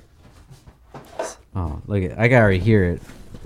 What else you got, dude? Oh shit! You might have hit the. Look at what do you got there? Let's see. Shaq Fu, brand new pack. Is the autograph in here? I don't know. It could be. Oh, it's not brand new. Oh, here's another one. Basketball. Rookie exclusive inserts, $199 per pack. If I can get $2 for this pack, I'll be happy because I just get my money back. Well, not really, because $2 back in the day is like $10 today due to inflation. Inflation, you're right, guys. I don't have shit in here. Classic 4Sport. No, I'll tell you what, you never know. It only takes one.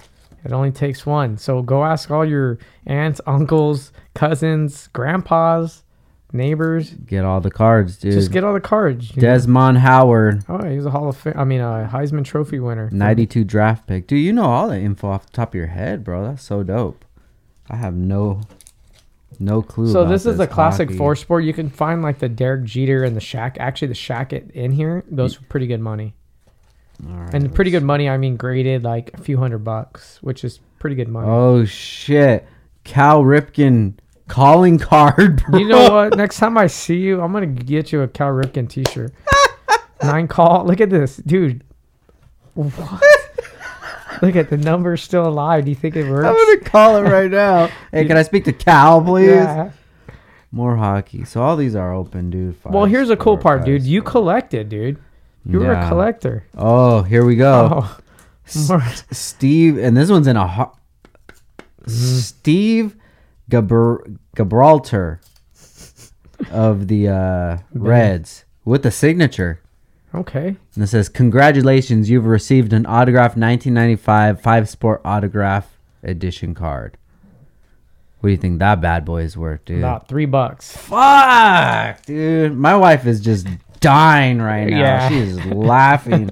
She's gonna make me throw all this shit away. Well, you know what? Actually, this has a hard case. This could be a coaster. Ooh! Thanks, Mike. I'm joking. Let me see. I'm actually just gonna. I want to see what this is. 5-Sport. Oh my gosh. 5-Sport classic. For real, I haven't looked at these since I stole them from Nick. Because he left open his garage. He left it open, dude. Oh, okay. I got the good ones right here. Oh, shit. Here it is. There we go. You got the Griffey. Now you're talking. Look at this. Ken Griffey, Bazooka, Superstar. Oh, dude, and way more Cal Ripken. Whoa. Look at that's the whole Griffey right here. Oh, hey, you know what? What? We might have. Let me see. Hold on. Let me see. See what one's sold on your Steve card. And I Don't tell me $10 either, bro. No. Actually, there hasn't been a sell in 90 days, but there's some listed right now. There's actually somebody listing this for $15 online. Oh my god, dude! $15. All right, let's see your Griffey collection. Griffey's big time collector of people. There's a cool card right here, 92 Donruss. Ooh, what about? Do you do things like this? Like these? Oh, little, minis. Yeah, little boys? Yeah. Let me see. Never sold that. Yeah, mini. This came out of the Borden set. Napoleon LaJoie. It's like an insert, like they do the Topps minis now. Oh, look at this box, dude. This box just looks old, bro.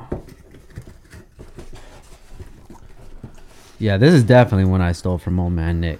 You could tell. Whoa. So this is like the whole set. No. Let me see. From 87, dude. Yeah. Let's see what an 1987. So you're hyping me up. 10,000, 20,000, well, then 10 cents, 20 cents. That's a big difference. Big difference in cards? Yeah. Topps set. Well, you got to remember when the companies made the cards back, like Topps made these back in the days, right? Yeah. We collected all this stuff. But the thing is that these guys just cared about making as many as they can, but not caring in a world of what kind of supply chain or what it could do. Because think about it. Look what everybody's left with now. Junk. They call it the junk wax era. Yeah. There's a bunch of junk in here, dude. 96. This one I got at Big 5 for 119. Well, the good news is you can't even find a pack under $1 these days. Oh, well, I could at least make my buck back. Maybe. Wait, this one might be brand new still. Oh, shit, guys. What do you got? This is brand new. Oh, let's open it. Let's see what it is.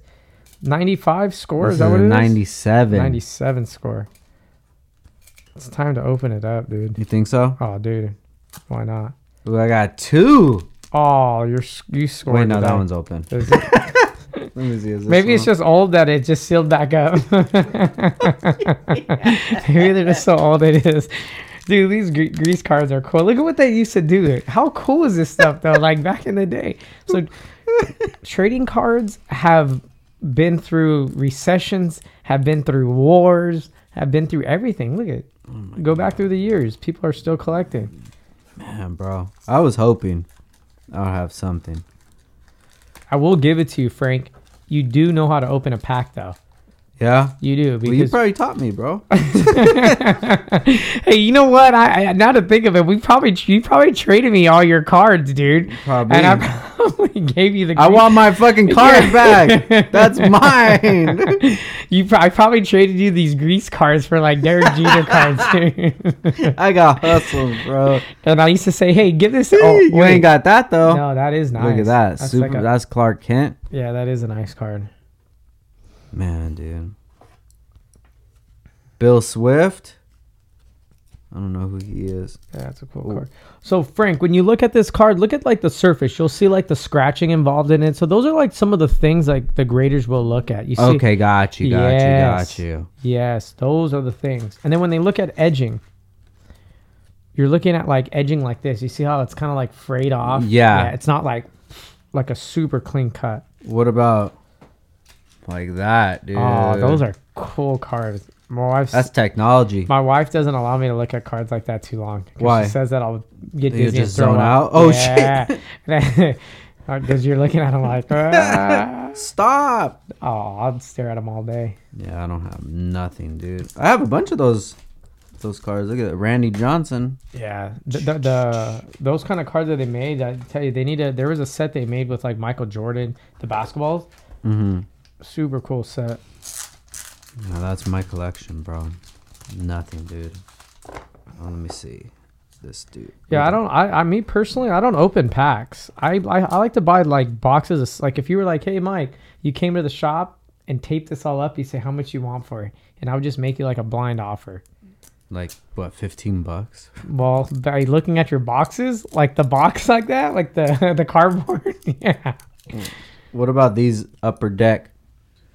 Great set. The Jeter in there goes for great money. Let me see. You're looking like $500 to $700. Oh man, what about if I gotta peel it off, dude? Think of the surface of what you're gonna do with the surface. Oh my god, bro. What about Jose Lima? Is he pretty lit, Nah, dude? I think he got arrested on cocaine charges back in Florida. Hey, that makes a value, dude. He's rare. Yeah, dude, I don't know, man. Well, it's a fucking bust. You got a Jason Kidd rookie. He's the new coach of the Dallas Mavericks. Probably goes for like $3. Oh my god. I mean, hey, before that though, it was worth $0 under the bed, right? I guess so. Bright side of things, you just. Well, here's the cool part. Like, there's cool websites. Like, you literally can send these to the website. It's called like ComC, right? Yeah. So shout out to ComC. They do a good job. You send them like a brick like this. We call them bricks, right? Just a log of cards, and they'll go ahead and list them all on eBay for you. They'll do all the work for you. You'll pay like 10 cents a card, but you manage your own store now. So anything after that is your money. Oh wow. Yeah. So like if you got a whole bunch of like cards that like I think of this, like something like this is a cool card that somebody might want, but you put it on the platform, which is 1 billion people, right? There's tons of people on the eBay platform, and you know you'll be surprised on what you can sell on there. Well, hopefully this one That's a rookie, Randy Johnson. is worth a lot because I have like. Oh well, yeah. There you go. Watch all this. Look of at those that. ones. There you go. We'll give you a couple. Man. No, not at all. Look at this, Randy Johnson. That would be dope if that one's worth a lot because I got like 10 of those ones. We'll look what a PSA 10 sells for. They go for $100. 100? Yeah, PSA 10. There we go, guys. We did it. We're living So life. think about it. If you had all these PSA 10s, 1, 2, 3, 4, 5, 6, 7, 8, 9, 10, 11, 12, 13, 14, 15, 17. $1,700. Now, the chances of those being a PSA 10, just based off the side condition. Oh, my God. So they're like a 3 maybe, huh? What do you think? I'd say 3. 3 out of 10. Okay. I didn't want to give you the number. But my Master Splinter is pretty. There you go. It's pretty crispy. A lot of that stuff takes off. A lot of that stuff's collect because they don't have a lot of them out there. Like that Ninja Turtle stuff, there's not a lot of people selling them. April had some big titties, dude, for a cartoon, bro. That was a cool. And she always just had like her blouse halfway. When you were a young kid watching that? I hope I never jacked off to April cartoons. Let's see. Oh, and I got the movie ones too. These are pretty dope, actually. Yeah, exactly. Because they're like Princess. Damn, this is weird, dude. I haven't looked at this shit forever. Bring back memories? I guess so. I was just hoping that'd be worth something. Norm, I have a bunch of this dude. Norm Charlton. Yeah, no, he's out. Shit, he's whack. Yeah, he's out. Norm's whack. Yeah, Norm is out. The only Norm is good as a restaurant of this. Norm, shout out to Norm's, dude. Yeah. All right, so no more Kmart. We got the Target set, dude. Target was up and running then, huh? This is what you call the Target sticker collection. Living life, bro. See, me being a card collector at heart, like this stuff right here is amazing. Look at Tommy Lasorda. See, take that out, dude. Put that on your mantle. Aren't you a Dodger fan? I'm just a fan of the logo. Got it. Rick Monday. Well, I know that you put work into these because you ripped them out of the Target magazine.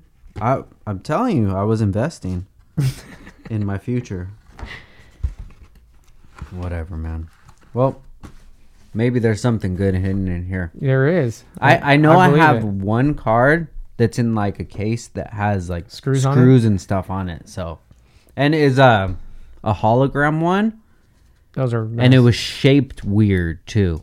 I don't know if you know what I'm talking about. Because I don't even know. Die cuts. They're called die cuts. Yeah. Yep.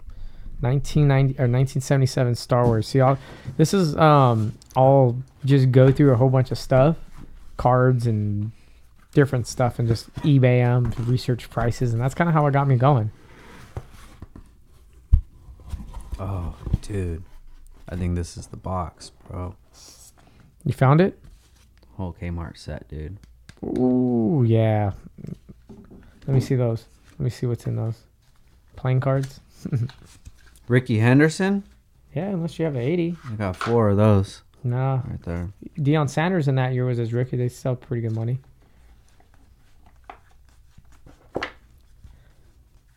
Don Mattingly, Kirby Puckett.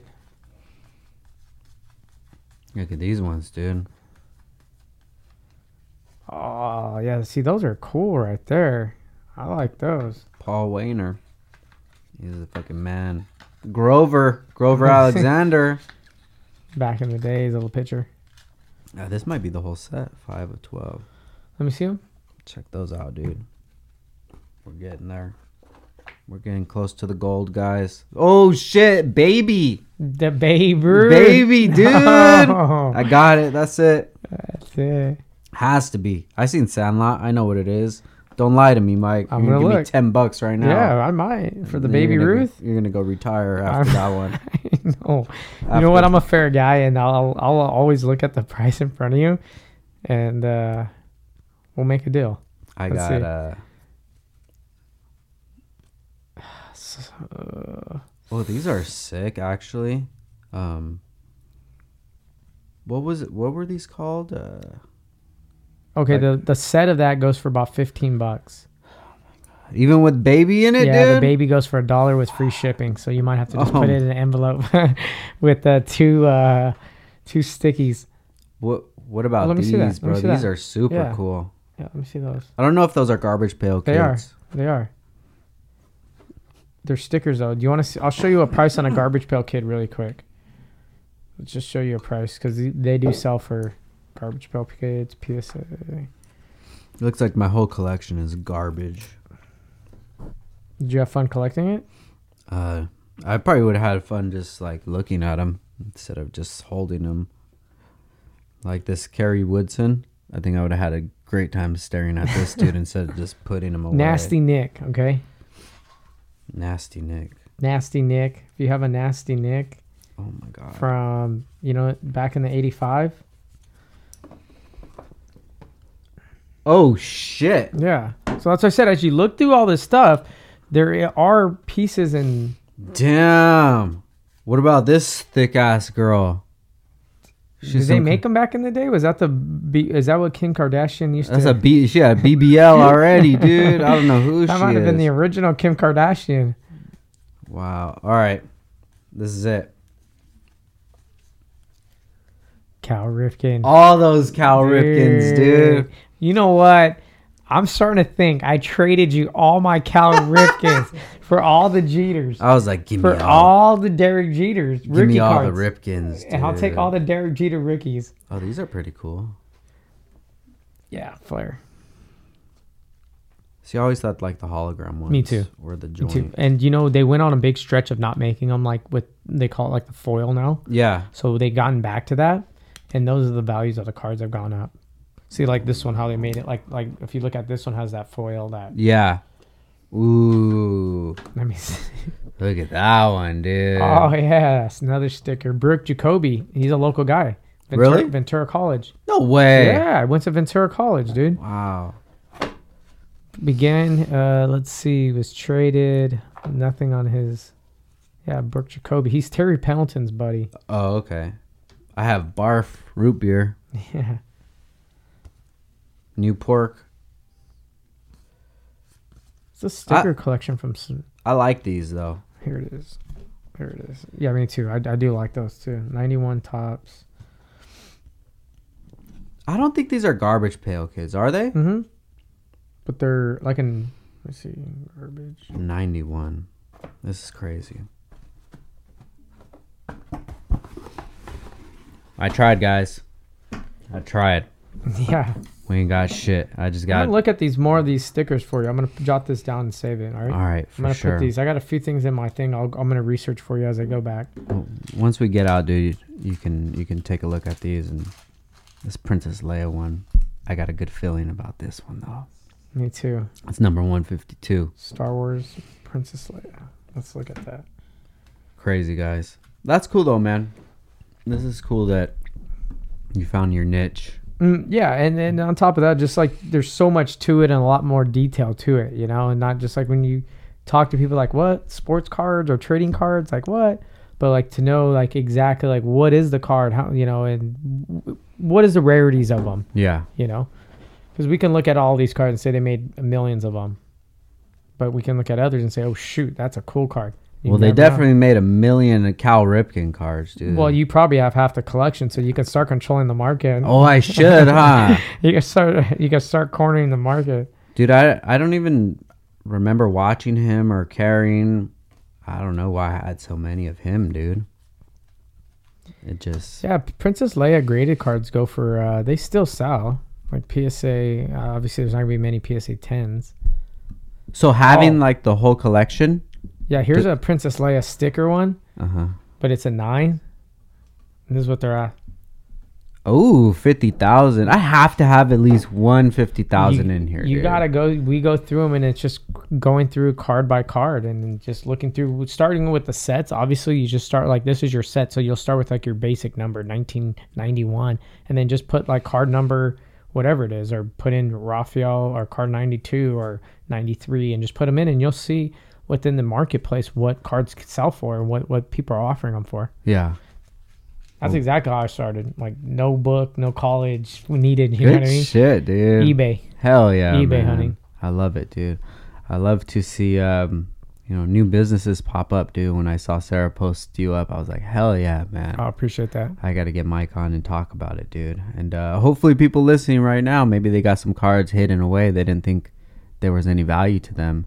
Maybe they got like $15 chilling. They never knew they had it. You never. That could be a new meal at McDonald's these days. There you go, bro. Fuck, that's crazy, Mike. Well, Mike, I wish you the best, dude. Best success with your business, and hell yeah, bro. I'm stoked for you, man. I appreciate you having me on, and the time, and just us, like I said, just chatting it up, of course, reliving dude. Some of our memories with the Hathaway family too. It's wild. Yeah. Shout out to Jared and Megan, dude. Yeah. Rest in peace, Craig, Pops. Yeah. Rest in peace, good Mark, family. Dude. Yeah. Rest in peace, everybody. Big. Just enjoy the day. That's kind of our thing right now. Is just kind of like press forward and let's all eat together, right? Hell yeah, let's all eat together, man. I love it, man. Well, let's dedicate this episode to your brother, man. Appreciate that, Frank. And of course, dude, and big shout out to you. And guys, if you need to get some cards graded. Let them know where the address is. Yeah, Camarillo, right? Yeah, Camarillo, 4045 Via Pescador in Camarillo. Like I said, if you want cards to get into cards, if you just want to learn about cards, stop by. If you already have inventory, we can appraise that. We can grade it for you. And then if you just want to sell it, we're one-stop shop in the card industry. Dude, hell yeah. I got to swing by, man. I want to check out the shop. Yeah, let's do it. 4045 Via Pescador, Camarillo. And the Instagram again?